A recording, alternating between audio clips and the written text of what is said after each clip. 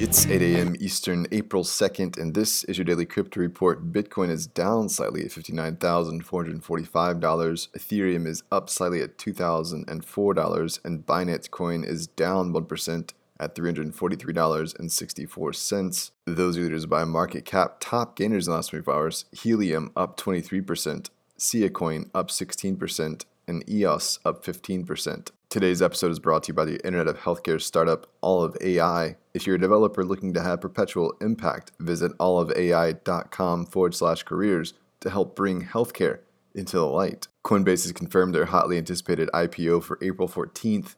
The listing under the ticker Coin will occur about a week after their first quarter earnings call.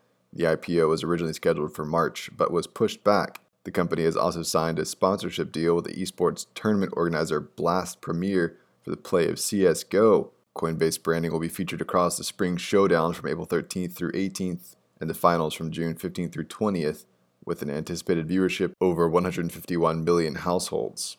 Morgan Stanley filed yesterday for a number of its institutional funds to gain exposure to Bitcoin in the form of cash-settled futures or a grayscale Bitcoin trust. The filing indicates that as much as 25% of the individual funds could be put towards Bitcoin.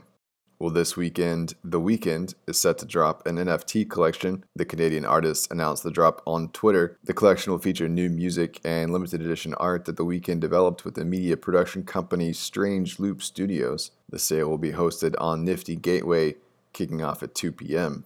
Well, Polychain is leading Greenwood's $2 million seed round. The DeFi protocol is looking to optimize the interest rates for borrowers.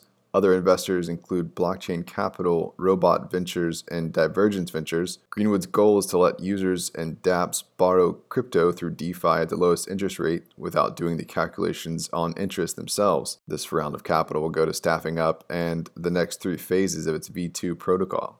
And finally, Bitcoin's mining difficulty is adjusting to a record high, which signals more mining hardware is online. The 14-day average hash rate on the network has increased from 156 exahashes per second to 165. That jump is roughly 90,000 units of the latest generation of Bitcoin mining equipment. That's all for us today. Visit us at dailycryptoreport.io for sources and links. Find us on social media, add us to Alexa Flash Briefing, and listen to us everywhere else you podcast under Daily Crypto Report.